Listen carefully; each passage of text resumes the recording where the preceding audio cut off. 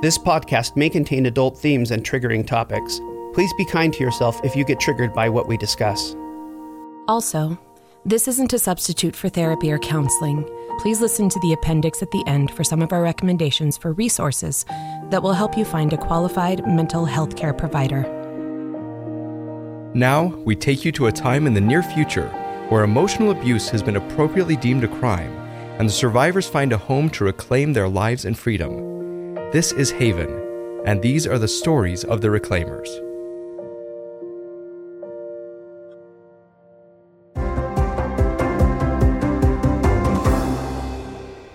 You're telling me this is an actual psychology term? I thought it was in reference to the book and film. The Wizard of Oz. I don't know that one. There's a wicked witch, and she's trying to trap a little girl. But instead of going herself, the witch sends these little flying monkeys. And the purpose of these flying monkeys is to what? Do the witch's bidding? Yeah, when a narcissistic abuser wants to get even more emotion from their victim, they groom helpers. Because of how cruel the helpers can be in service of the abuser, they're known as flying monkeys. I'm going to need an example here. Okay, so after my lawyer served my abuser with divorce papers, I got a visit in the hospital from one of the abuser's relatives. What did they say? She told me that my abuser was in a lot of pain over the divorce and that she hoped I wouldn't report him. So she was your abuser's flying monkey? In that moment, yes, she was, though she was in the midst of being manipulated by him as well. Okay, I'm getting it. The flying monkey is also a victim. In many ways, yes. It's why now I don't hold any anger for my former sister-in-law. She was manipulated by her brother in very cruel ways. And after he was convicted? She came forward with other information about the coercive control and gaslighting he'd perpetrated against her and their other sister. But before that? They didn't know any better. Okay, so the abuser just manipulates everyone. Not necessarily. Manipulators and abusers don't treat everyone the same way, or everyone would be able to just talk with each other and confirm the abuse. So abusers treat some people really well, manipulate some people, and then abuse others. Worse, sometimes abusers will be idealizing some and totally discarding others. And this keeps victims blind? That's a big part of why abusers do this. Okay, all of this is fascinating, but I fail to see how it addresses the argument. Well, in order to recognize that I was abused, I had to allow myself to question why my abuser treated others so well, but treated me with so much disgust. Well, maybe it's just that I have a personality that can't be controlled, but I don't see how someone can be tricked by an abuser like that. Coercive controllers don't just come out and tell you they're abusive, Ben. If what you're saying is true, anyone could be a flying monkey and not know it. Hell, I could be a flying monkey and have no idea. Yes, that's part of what makes manipulated attachment and coercive control so terrifying, Ben. The deception is part of the abuse. So recovery requires awareness, which is really difficult to access when you're being lied to. Julia, how does this tie into that other term you used? Triangulation. What is that? At one point, while I was dating my abuser, he introduced me to his sister. After a great night together where she and I really hit it off as new friends, we were on our way home and my abuser told me that his sister thought I was conceited. I was devastated to learn that she wasn't as genuine as she appeared because, of course, I trusted my abuser's words at the time. It wasn't until much, much later that I learned he'd lied. So I would both distrust his sister and so I would work extra hard to prove that I wasn't conceited. He wanted you to doubt yourself. Okay, forgive me, but isn't that just good, old-fashioned self-esteem? Why can't you just keep your sense of self in a relationship? Just make sure you know who you are, and then you won't attract manipulators. Oh, Ben, that's just as bad as saying that what a person wears causes rape. Yes, Meg. But let's try to address this a different way, okay? Ben, when you were at the Haven, you got a chance to meet Dr. Percy, right? Okay, sure, I met her. Look me in the eye right now and tell me she is anything but the strongest person you have ever met. Sure. Cool. She's pretty strong. And can you for one moment imagine her allowing someone to take advantage of her? Not sure. Simple. Does she have the kind of personality that sees through manipulation? Yeah. It's pretty hard to imagine anyone making her do something she doesn't want to do. And yet, she admitted you to the Haven as a survivor in residence? I plead the fifth. Oh, come on, Ben. We've all read the summaries released on Livestream. We know that you were in communication with Senator Daniels. Okay, yeah. Why would Dr. Colossi admit you if, one, you were there under false pretenses, and two, she's the kind of person who can see through manipulation? Nice, Julia. Well played. Ben, I am keen to hear your answer. I can't answer that. Could it be because you lied to her?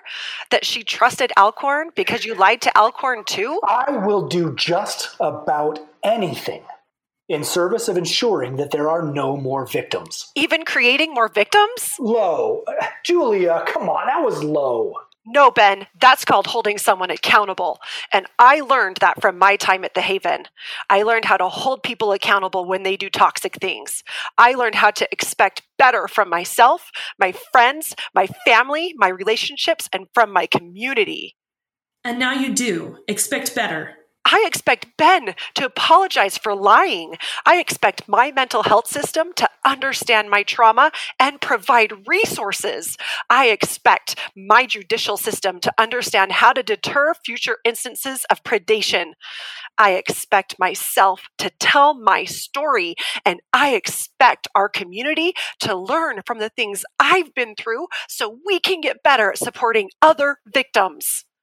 Wow. I thought the Haven was just a place for therapy. No, the Haven is so much more. It was designed to be so much more. Ben, I can see those wheels turning. What's going on in that brain of yours? All due respect to the brilliant model the Haven aspires to. We've known for some time that addiction isn't based on willpower, that it's more of a learning disability or a disease. I'll concede that much of what Julia is describing goes back to that research. However, we still haven't addressed the true danger of any addiction, and that is the substance itself. And in this case, the substance is a deadly predator.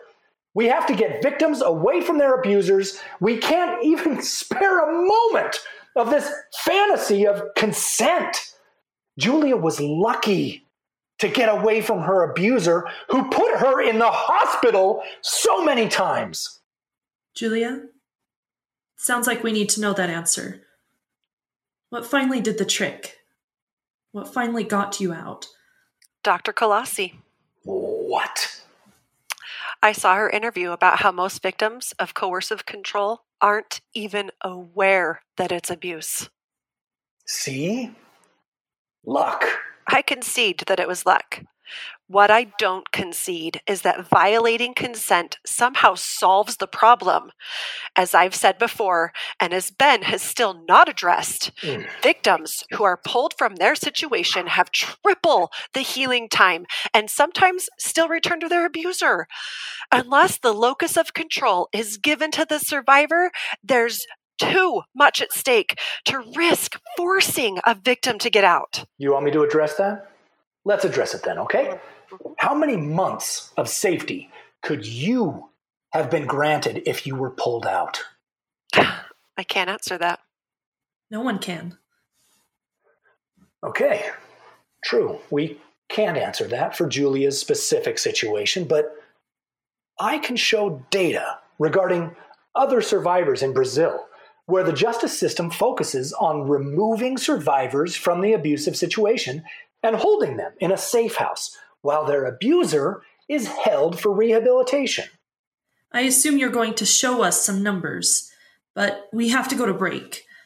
When we return, I'll discuss further solutions to the victims' crisis facing the Haven, and later we'll bring in a few of Senator Everett's classmates.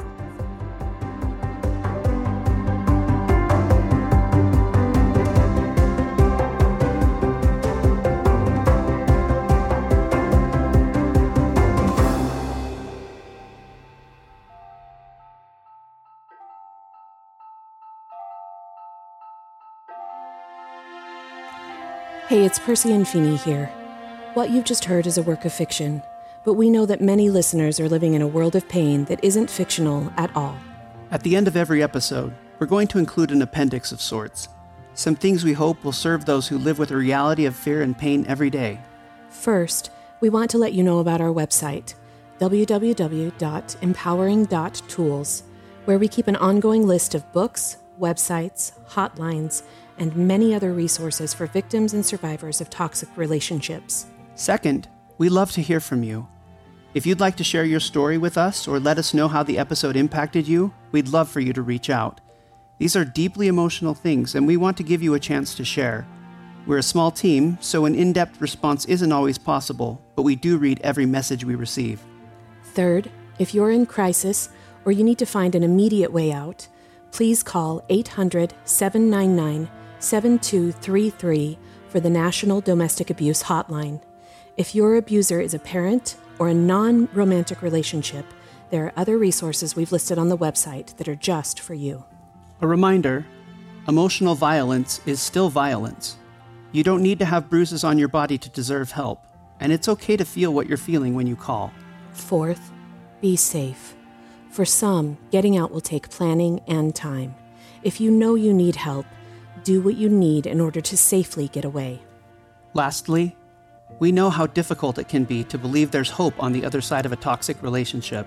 Many on our team know the devastatingly difficult steps it takes to get away from an abusive predator. But there is hope. You don't have to do it alone. If you don't have supportive family or friends, you can still find support at the hotlines we mentioned earlier or at a local hospital or shelter.